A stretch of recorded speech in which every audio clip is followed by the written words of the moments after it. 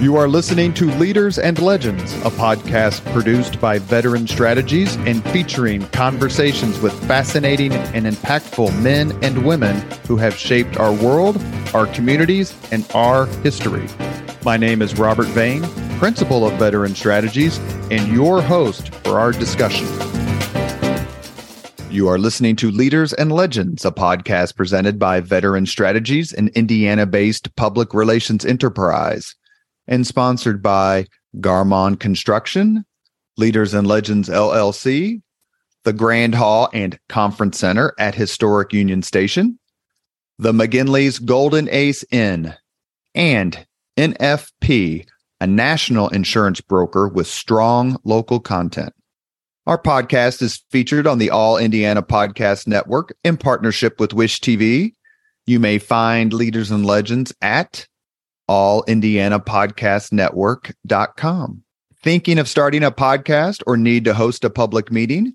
Let Leaders and Legends LLC be your partner as you look for new ways to communicate your message. Please contact Chris Spangle or me at leadersandlegends.net. And as always, all our podcast interviews are dedicated to the legacy and generosity of P.E. McAllister. Thank you for joining us on the Leaders and Legends podcast. Our guests today are Karen Fuson and Rick Fuson. Good day.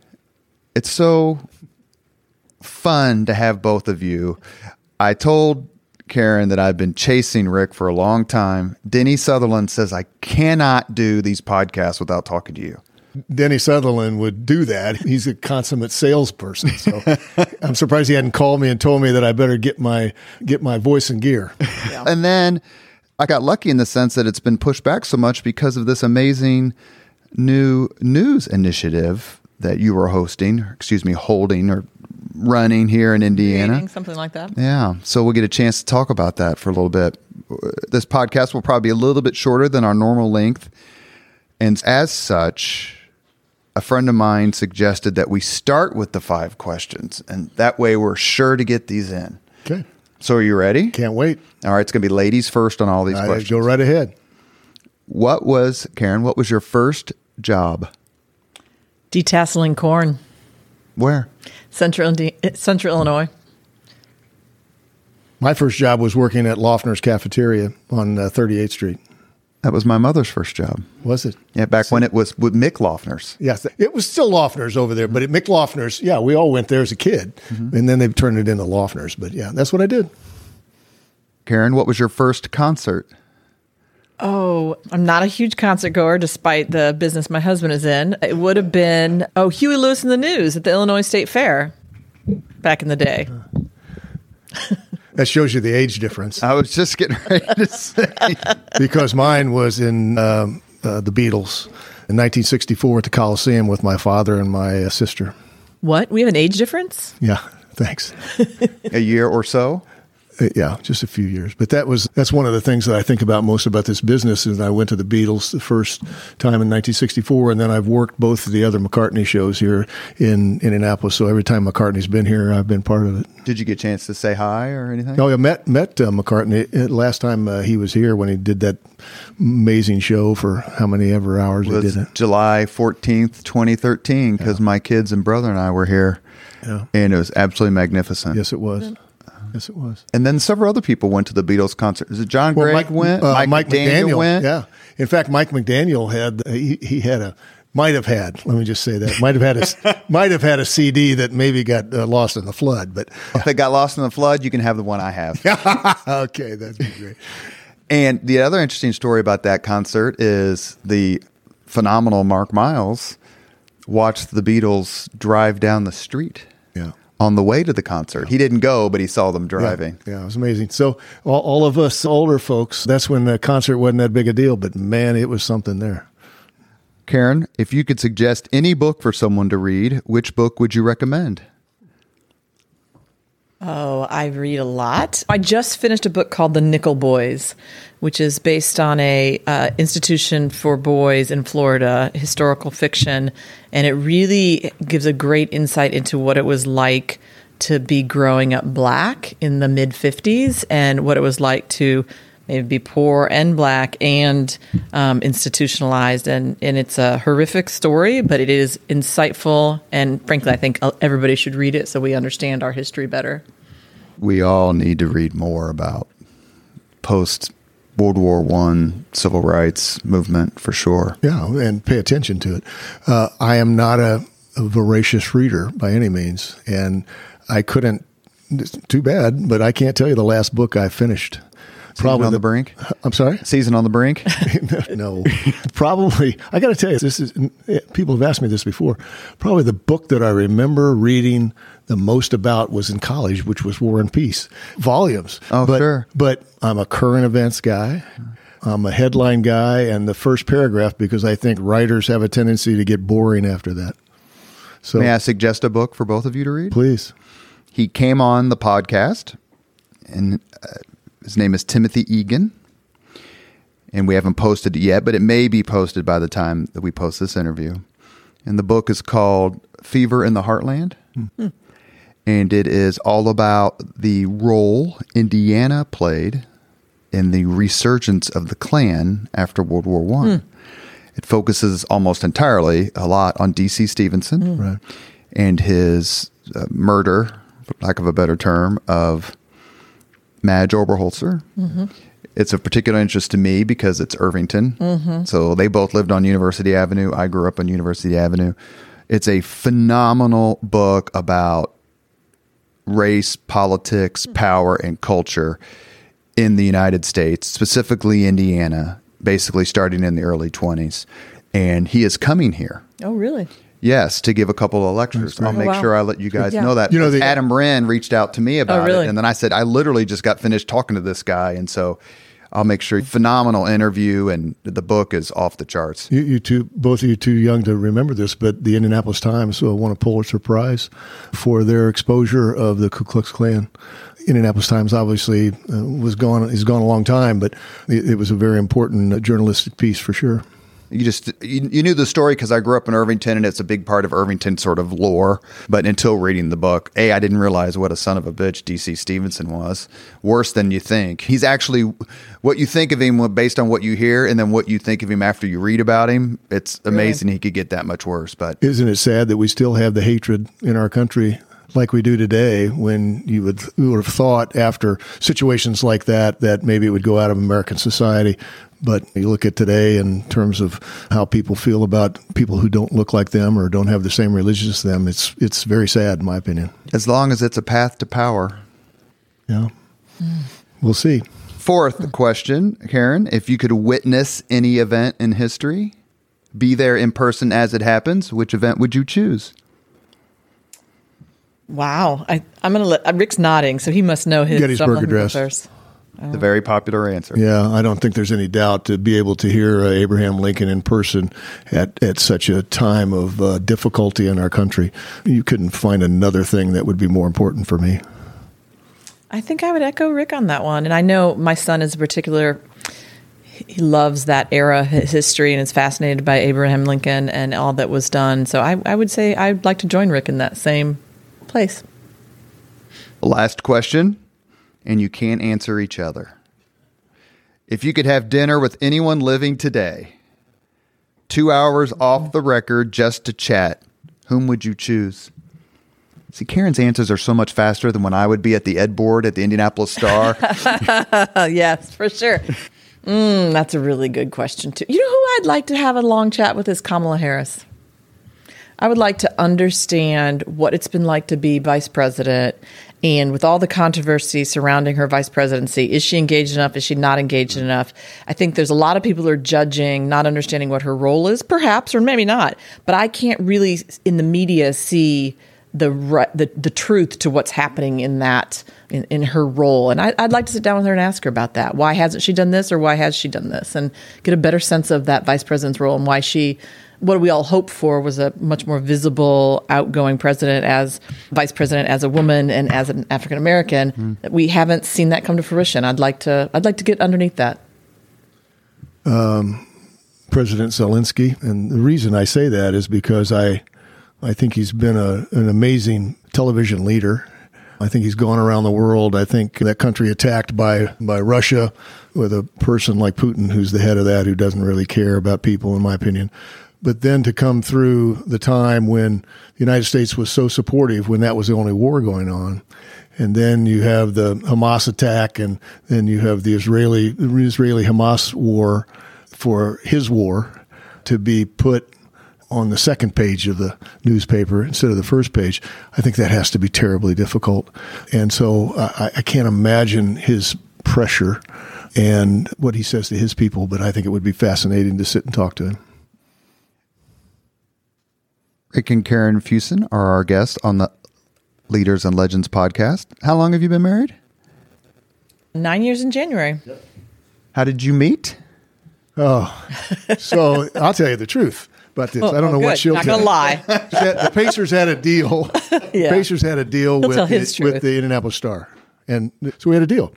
And so Karen comes to town, and she decides that she's come from Phoenix, and now she's the big-time publisher and president of the Star. So we're all scared of her. Yeah, she's not happy about the creativity of the Pacers in terms of their deal. We said, okay, why don't we just meet and we'll talk about that. And we'll never forget this, and I think we'll tell the truth about this. We went through the whole rigmarole about doing another deal, et cetera, and so we did. And I won the deal, and she didn't. And so we got the deal, and she thought she was going to win, and she didn't. But that's how we met. And I think it's one of those things when the spark happens between human beings, you know it. And the other thing is, my father was a newspaper man. Why not spend the rest of my life with a newspaper woman? I got lucky in that case. How accurate is he?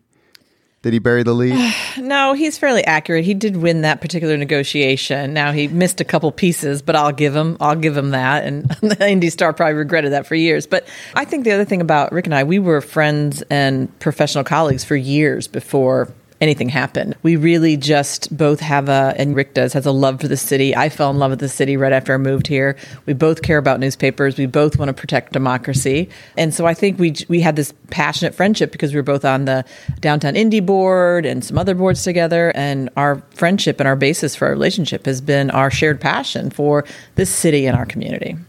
How does someone who attends Northwestern get out negotiated by? It's pretty easy. She was in journalism school, not the business school, and she did. Yeah, she went to Northwestern, but that's like a lower IU. So what more can you say? Do they call it Nerdwestern there, or is that no? Yes. We had several chants when we played big state schools. That's okay. The only thing about her going to Northwestern is she's a Big Tenner. You're going to work for us someday. Remember that was I remember you saying that. But obviously, I'm not.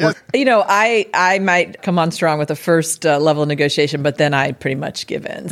And his team, they came to the table with more creativity. That's what I wanted to see. Smart people on both sides, but the Pacers are a singularly brilliant organization and have been for a long time. We've had great leadership. We have, in my opinion, the finest family, led by Herb Simon in many fields, but certainly in sports. And when you got guys like Jim Morris, who have worked here for so many years and allowed folks like me to have my career here in my 40th season. So you can't beat it. And we got a great town. And the Pacers are part of the fabric of this community and have been for over 50 years. I did the PR for a capital improvement board and that involved the Pacers a few times. And it was very edifying to learn all the things the Pacers do that you don't know about. Mm-hmm. Does that help bring you back here after 40 years? Every day? Yeah, it certainly helps. And to have a group of people in the Simon family who will continue to give and not look for publicity has taught us all to be humble about what we do. And this company is about entertaining, and serving is as important, if not more important, than entertaining. And because of the Simon's humbleness, none of us really put ourselves out there about taking credit for this or that, when we've got all kinds of people who do a lot of things in the city and have for a long time. And it's just the humble Indiana upbringing, working for people who give and don't want credit. Man, that's a pretty good life. When you were together and you were still at the Star, the relationship between any organization and the news media can be a little fraught. Mm-hmm. How did you, there had to have been, I'm going to guess, shouldn't assume. Mm-hmm. I'm going to guess there was some sort of conversation about a wall or don't ask me about Kravitz, don't ask me about Doyle, don't ask me about such and such, Is that a conversation that took place? Oh, for sure. Yes, and as soon as we started dating, from an ethics standpoint, I let my boss at the time know, and then we set up. Jeff Taylor was my editor at the time, and we set up a policy that if Jeff had anything to do with the Pacers, went to Jeff, and Jeff went to my boss. If Rick had questions, he went to Jeff. I was really out of anything to do with any of the work that Pacers did, so that my staff would see that I wasn't compromising their reporting, and it saved me at home because I didn't hear Rick complain every morning. Yeah, working at the Pacers for 12 years when my father passed away, and so I had some experience of dealing with my dad in terms of things, and there was a lot of stories you could have given to my dad in the way that things happened, but if he were alive today, he'd tell you we never told each other anything, and so it wasn't that hard for me not to be in that position to not really, I might gripe at her about it, but she's not ever hear anything from me, ever. In 2014, in April of 2014, the $160 million deal with the CIB between them and the Pacers Sports and Entertainment was announced. I did the PR for that and gave it to Mr. Kravitz and got some grief because of it. But I thought he had the best angle, and that is, I don't want to sit around and write about nothing for a few months if the Pacers go someplace else. Right. Yep. How much does sports coverage drive today's media? It depends on the media, but a significant amount. When I was at the Star, it drove a significant amount of our page views and our engagement, and I know that it still does. It is what this town is about in a lot of ways. And I think that whether it be the economic impact, the entertainment impact, or the actual games or our high schools, it's significant. It makes a big difference in this community. I also think it makes this community feel bigger than other communities its size across the country. So I've worked across the country. I ran 60 newspapers for Gannett. Other cities that were the same size didn't have the same vibe downtown. They didn't have the same vibrancy that we have because of what sports culture we have. So I think balancing that with economic development and other things have made it a great city. And that leads me to my follow-up for Rick, which is, how much pressure do you feel, given the complete accuracy of everything she just said, that not just jobs and the economy, images, but the emotions of your friends throughout Indianapolis, 1 million people, because Rick knows 1 million people at least. At least. I don't look at it as pressure. I think we look at it as opportunity, for sure, because I think when you think about Jim Morris and Dick Lugar and Frick and Bohm and all those folks, Sandy Knapp and all those folks. Can I mention one more name? Sure. Who am I going to say? P. McAllister. You damn right. Yeah. Actually, I call him Pershing McAllister. Pershing. That's right. So there's no question about that. That group picked the right thing to do in terms of the sporting thing. And it just wasn't about pro by any means. It was about sports in general. When you have a city that has the Indianapolis Motor Speedway, that's a pretty good chance that if you push sports like they did, that we're going to really be something. So I don't look at it as pressure at all. I mean, we win and lose games. The Colts win and lose games. The Indians win and lose games. But, in the end, I think our camaraderie, the fact that we don't really compete against each other, the fact that guys like Jimmy Irsay and Herb Simon are friends, you don't get that kind of thing in a lot of cities. And so from that standpoint, it's not only been a success from a private-public venture, but it's also been success from a private thing in terms of how I think this sporting thing over the years has really made a difference for Indianapolis. And I agree with Karen, but it's allowed us to fight out of our size and our league. And that's why we're one of the best convention centers in the country. That's why we employ 83,000 some odd people in the industries that we're in. And that's why every day, as Jim Morris would always say, you see the Pacers name or the Colts name or whatever else in dang near every newspaper in the country, every sports line, whatever else, and it's about Indianapolis. That's why it's so important for me to have the All-Star game here in 24, because it gives Indianapolis another opportunity in terms of the world stage, not in terms of America's stage, but in terms of the world stage. And I love my friends who we all put on the Super Bowl here, but if you think about the 1,800 media coming from all around the world, and you think about the 200 some odd countries that the NBA goes to and 40 some odd languages, that is really promoting Indianapolis. And we couldn't be more excited about doing those kind of things. Mm-hmm. You are listening to Leaders and Legends, a podcast presented by Veteran Strategies, an Indiana-based public relations enterprise, and sponsored by Garmong Construction, Leaders and Legends LLC, the Grand Hall and Conference Center at Historic Union Station, which reminds me to mention another name, Jim Dora Sr. Jim Dora Sr., absolutely. The McGinley's Golden Ace Inn, and NFP, a national insurance broker with strong local content. Our guests today are Rick and Karen Fuson. Is there a particular Hoosier leader and or legend you admire most, Karen? Oh, there's a lot I admire.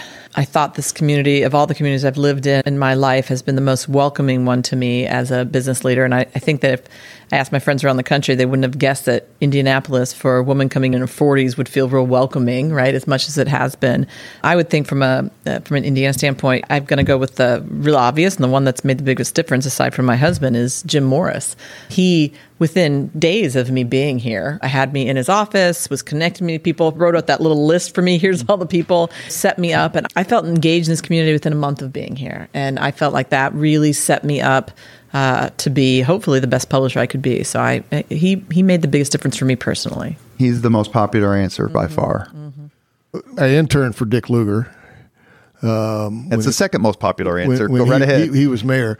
But you know what? As we went through, if you come to Bicentennial Unity Plaza and you look upon the painting that's up on the wall there are 43 or so Indianapolis-related folks. And man, there are so many who are there who were so important to Indianapolis during my lifetime. Mm-hmm. But it's hard to say. Jim Morris is certainly on my list. So is Herb Simon. So is Pershing McAllister and Dick Lugar. And you think about today, what makes Indiana great. You think about Mitch Daniels, and you think about all these folks that have made. You think about Birch Bayh and what he did for women in terms of the Title IX. And you think about my friend and really a mentor, Larry Conrad. Mm-hmm. So if I'd like to say one, but I have such a strong group of people who affected my life and who have made this city great that I could never pick one over the other. I'll give you a chance to say another one. I'm very lucky to have graduated from an IPS high school, Howe, on the east side. Yeah. You are a graduate of Arlington and a member of the IPS Hall of Fame. I have been there, yes, sir. Yes.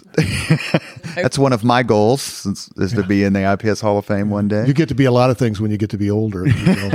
How did IPS back in the late 60s, a turbulent time for sure, we had some great conversations with John Thompson about the late 60s, Milt Thompson about the late 60s. You went there with one of my all-time favorite people, and he is, and that's Lacey Johnson. I mentioned Denny Sutherland before. Yeah, right. How did IPS, that education, shape you as you moved along in your career? Those two guys that you mentioned, Denny Sutherland, who's 3 years older than I am, and Lacey Johnson, who's my age, we all played football together. We all lived in basically the same neighborhoods. And while the world was in a terrible strife, whether it be the Vietnam War or whether it be Haight-Ashbury or whether it be in the assassinations and for all intents and purposes, a lot of white people not liking black people, and it was terrible. But the benefit of going to IPS was the fact that we were all brought together and we took advantage of that.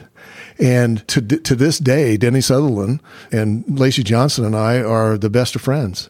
It's just like when I went to IU in 1971, and the year after that, Quinn Buckner came and he played for IU, and we're still friends today and still work together. So I never really saw in IPS the strife that maybe some others had, because either our teachers or our parents had taught us early in our lives to get along with whoever you sit next to. And so I wouldn't trade my experience at IPS for anything.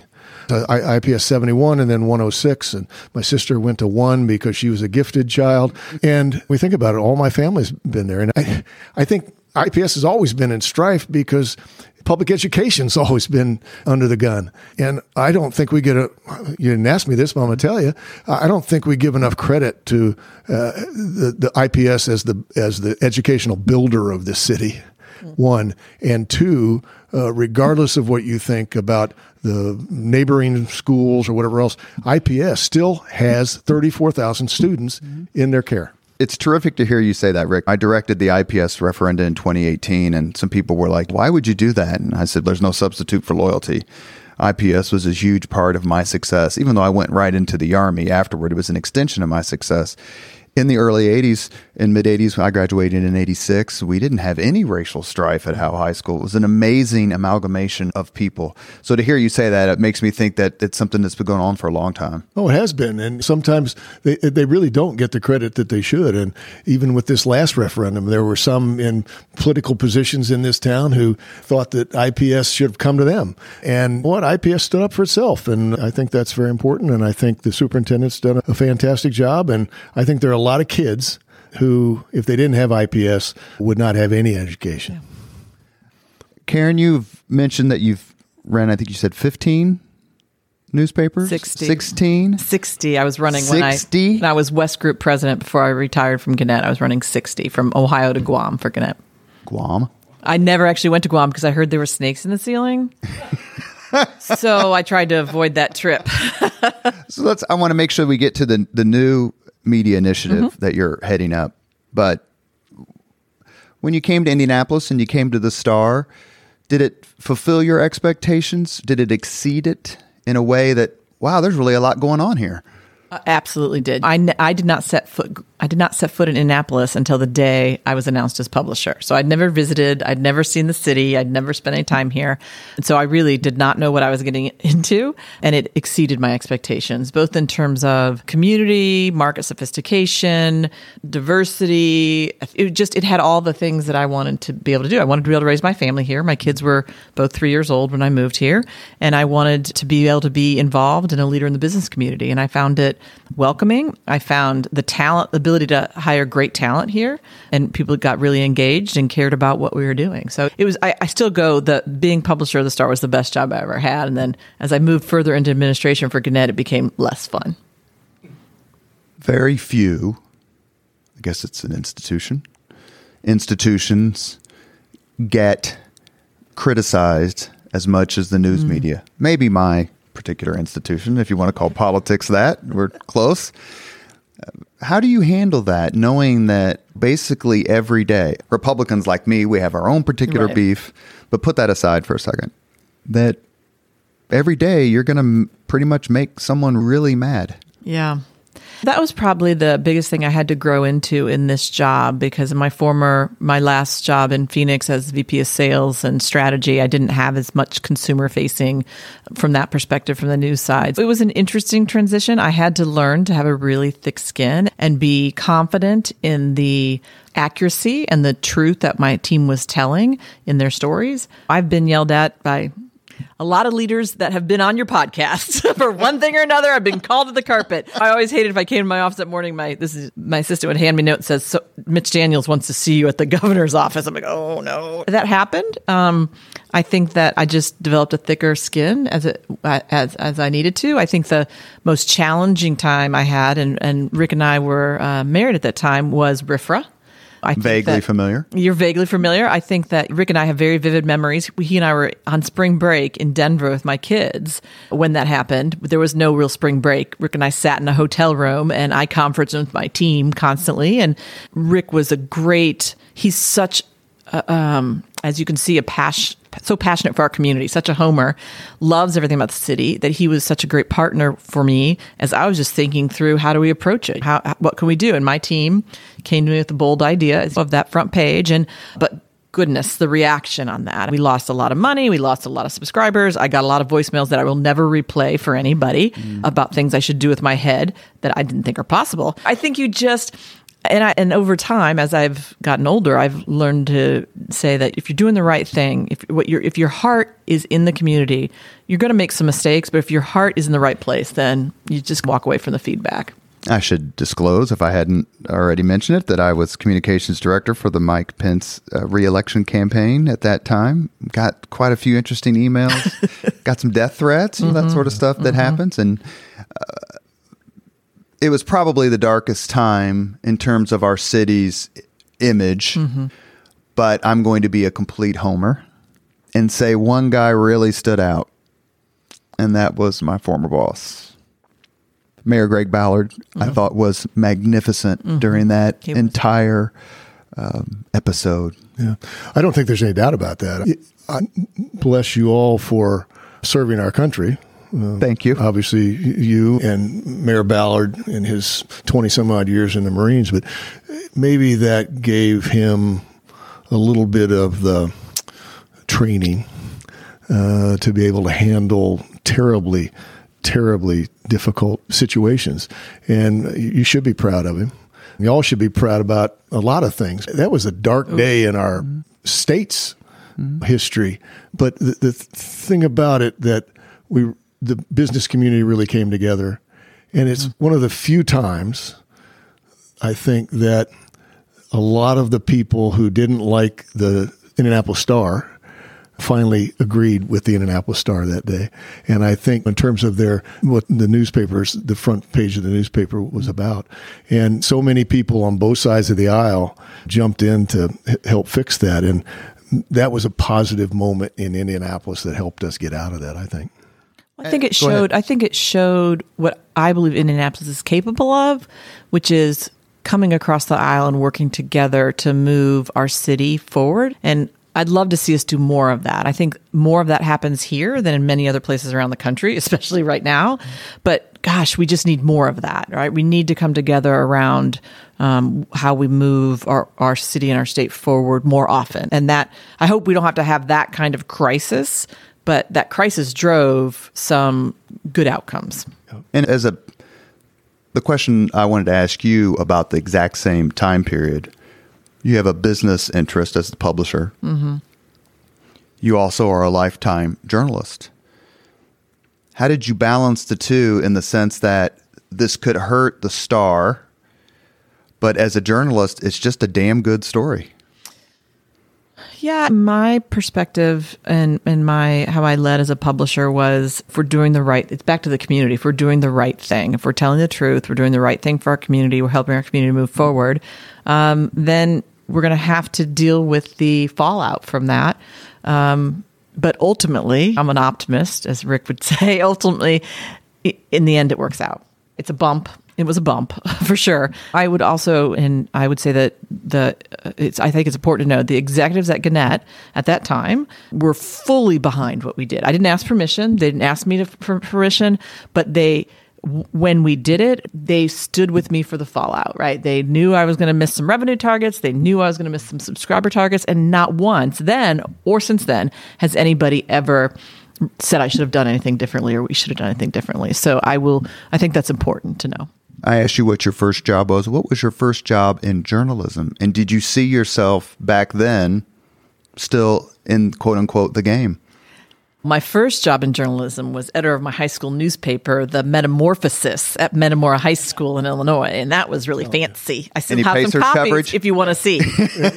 Probably Bradley coverage. Local basketball coverage. My second was at Northwestern when I did my internship at the Peoria Journal-Star, and I spent a semester and a summer with them. That is when I decided that maybe I didn't want to be a journalist, but I wanted to be in the business. I had to interview a woman whose son had just died, and my editor was pushing me, and I said I didn't want to do that for the rest of my life. I wasn't comfortable with that, but I'm so passionate. Just like Rick said, his parents' influence on him, mine are the same. I think we share that. My parents were very committed to community, democracy, and protecting what a great country we live in, ultimately. So I think that really was why I wanted to stay in the business. See, at a much younger age, her life has really been more exciting than mine.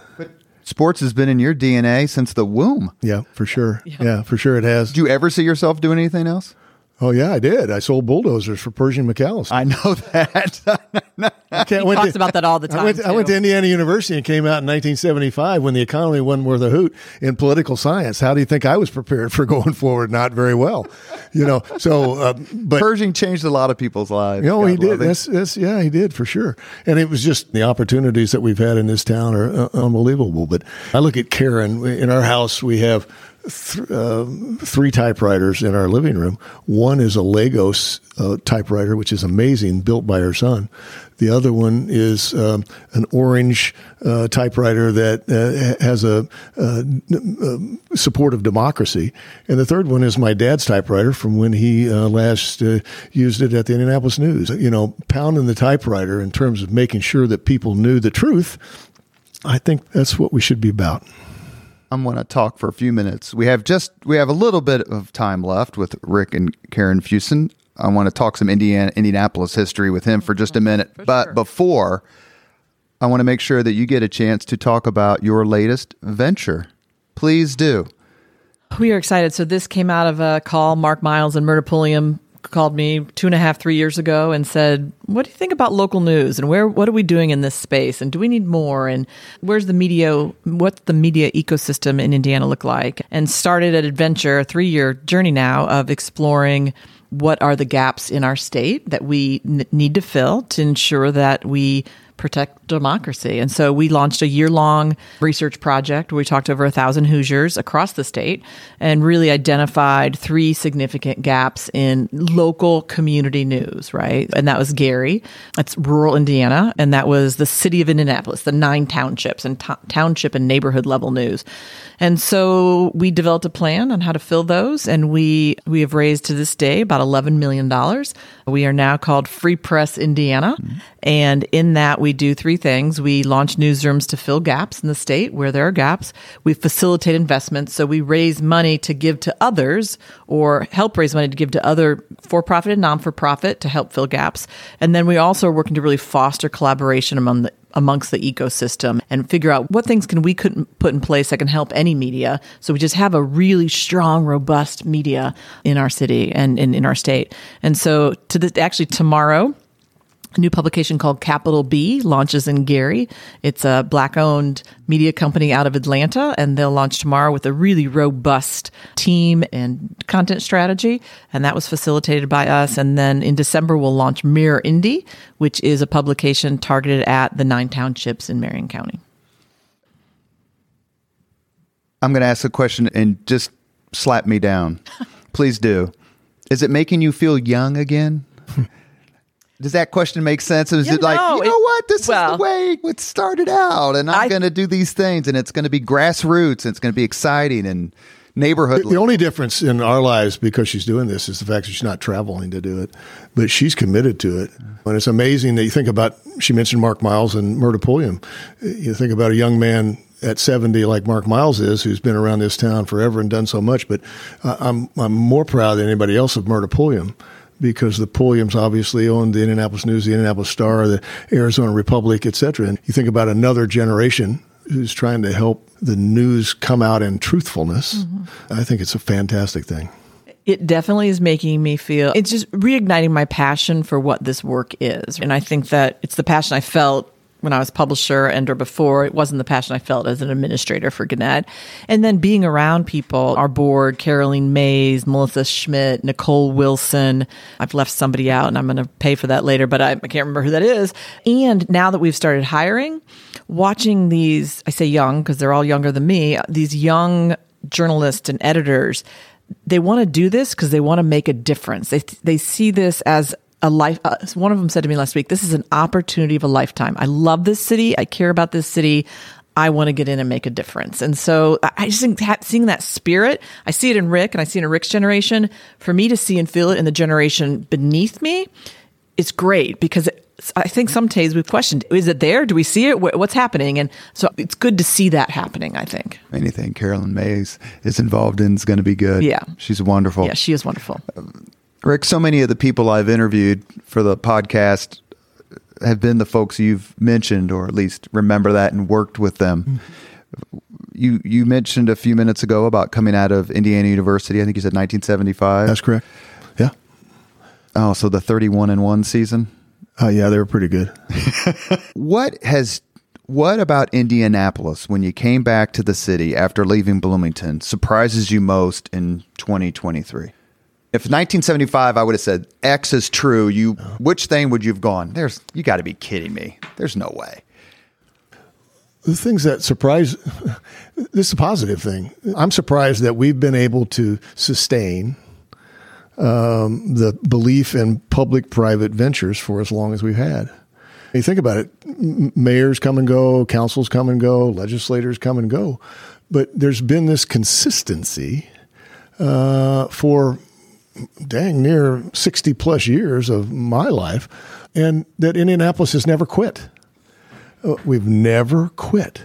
And I still think that's what makes us one of the great American cities that we don't get credit for enough. But I think the fact that it's surprising to me that we could have as many Republicans, as many Democrats, both sides of the aisle, everybody from Democrats of Northern Indiana to the Republicans in South Indiana who have come together under the times where we needed to do it. And that is a lifelong thing for me. That's probably the most important part of the business career that I've had, is the fact that we can always find a way. David Frick, who to me is the most underrated leader in the history of the city. It's not only is he personally an incredible, amazing, Chris Spangle's nodding because he didn't know who he was. And then after the podcast goes, how did I not know about this guy? But you didn't know about him because that's the way David Frick likes it. Yeah, that's right. He's indispensable to the history of the city. He said it, but I think my second or third podcast interview back in 2019 was with Bill Benner, who we all know. Mm-hmm. Yeah.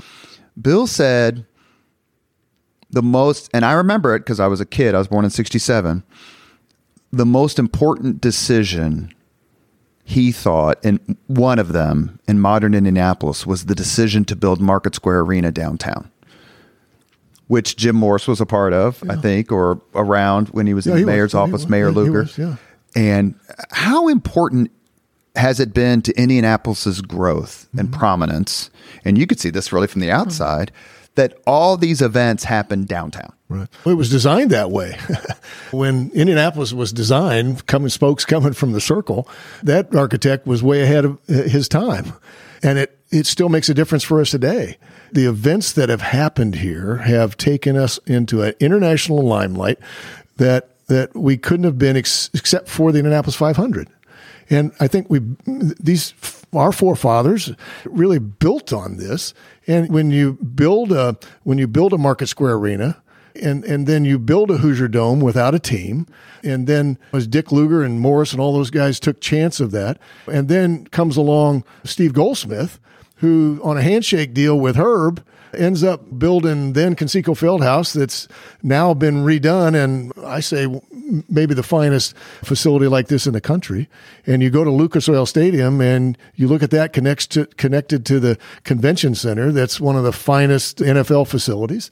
And you look at Victory Field and you look at the high schools. Look at our high schools that have gyms and have football stadiums that rival most small colleges. I think sports and the facilities that these folks have let us have built the opportunity for us to build more industries like the tech industry. You know, what they're doing in terms of, think about Lilly now. You can't forget Lilly in this town. And Lilly Endowment. Obviously. Yeah, and you can't forget the Lilly Endowment, because had they not given Lilly Endowment, had Lilly not done well, and had Lilly Endowment not given money for the velodrome related to Pan Am Games, we maybe couldn't have had the Pan Am Games. Mark Miles said that when Mark came on the podcast. He said the Pan Am Games are the most underrated aspect of Indianapolis's growth.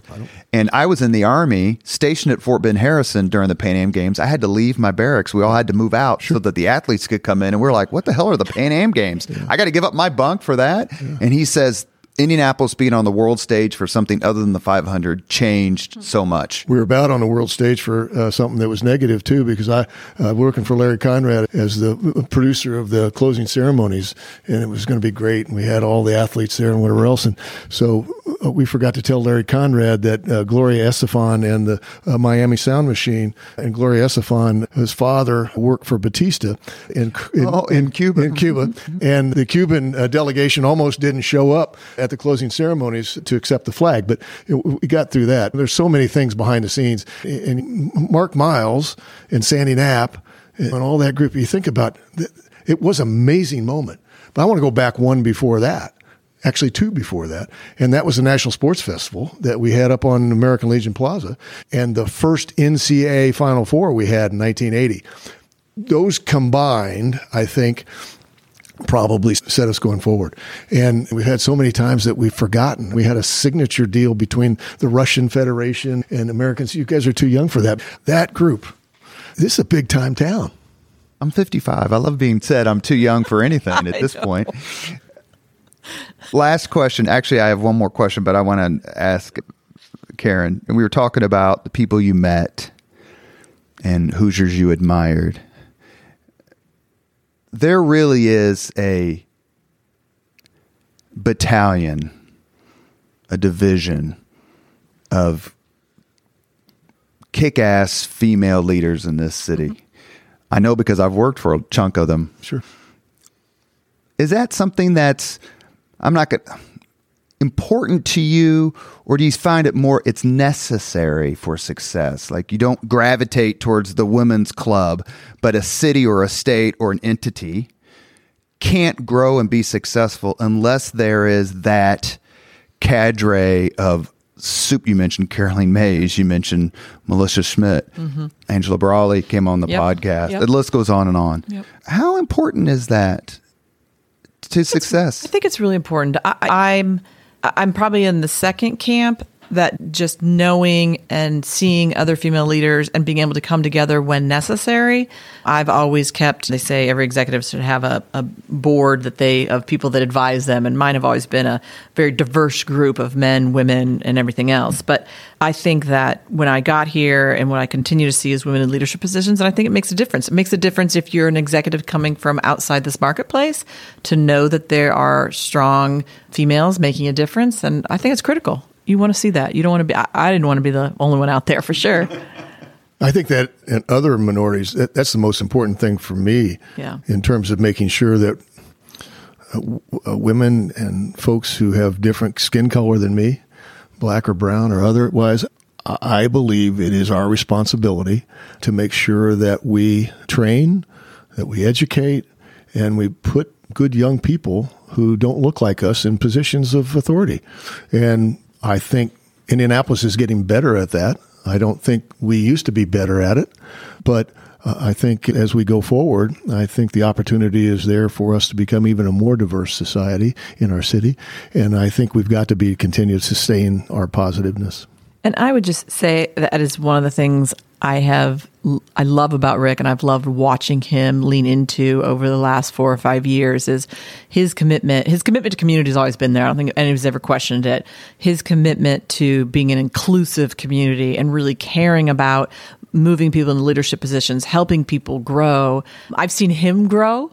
Talk about feeling young again. I see him, he feels his youngest when he's helping others step into their limelight and step into their next roles. And if it's a diverse, inclusive group, he's even more proud. And that is definitely one thing I really love about him. It's been fun for me to see him really lean in hard around that. Thanks. Can I just say one thing? I think both of us as a family believe that we really don't care whether people like us, as long as we're allowed to do the right thing. And, if that means we don't have friends, that's okay with me, as long as we're given the opportunity to do the right thing for as many people as we can. And I think that's what this union has brought together. Usually we end the Leaders and Legends podcast with 5 questions, but we started it today, just a little bit of a difference. So I'm going to give you both a layup. You ready? Did you like that layup? We're here at the Pacer. We got that. We appreciate it. We're tipping off. It was a tip-off, remember, not a kickoff. Oh, my gosh. How many times have I said kickoff in the family and Rick's corrected me? We tip off in the Fuson family. We do not kick off anything. I'm like, oh, I got it. Karen Fuson, how has Rick changed your life? in a lot of ways. I think what he has done most for me is two things. On the professional front, you can't be around Rick and not become extremely passionate and committed to this community. You just can't. You can't be a friend. You can't be a wife. His enthusiasm for doing the right thing, for making our community better, is inspiring every day. I would say on the other layer, he helps me be a great mom. And he has leaned in to supporting me and understanding me and helping me navigate the world of working and being a mom, and then most recently not working and being a mom. I really, I owe him a lot for that, and it is impressive. And when he had kids, he was a different person than he is today. It's been a transition, and to have teenagers in the house when you're 70 might not be the thing everybody's looking for, but he has embraced that role, and I'm really thankful. Rick Fuson, how has Karen changed your life? Oh, in so many ways, but she's brought to me a new opportunity to do right things. My older kids are 42 and 40 and 33. I got a politician as the older one from Hamilton County. I got one that lives in Chicago and one that lives in Seattle.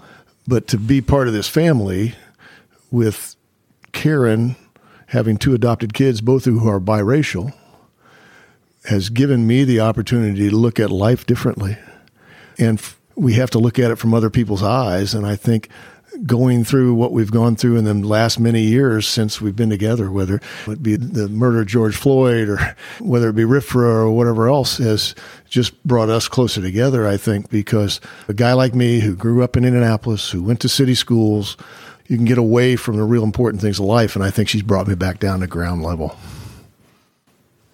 You have been listening to Leaders and Legends, a podcast presented by Veteran Strategies, an Indiana-based public relations enterprise, and sponsored by Garmon Construction, Leaders and Legends LLC, the Grand Hall and Conference Center at Historic Union Station, the McGinley's Golden Ace Inn, and NFP, a national insurance broker with strong local content. As always, all our podcast interviews are dedicated to the legacy and generosity of P.E. McAllister. Our guests today have been Karen and Rick Fuson, leaders, husband and wife, generous, and Hoosiers. Thank you very much for coming on the podcast. Bless you. Thanks for doing it. Thank you for having us. Thank you. Thank you very much for listening to Leaders and Legends, brought to you by Veteran Strategies Incorporated. If you want to contact us about this program or our menu of public relations services, please send us an email at robert@veteranstrategies.com. That's robert@veteranstrategies.com.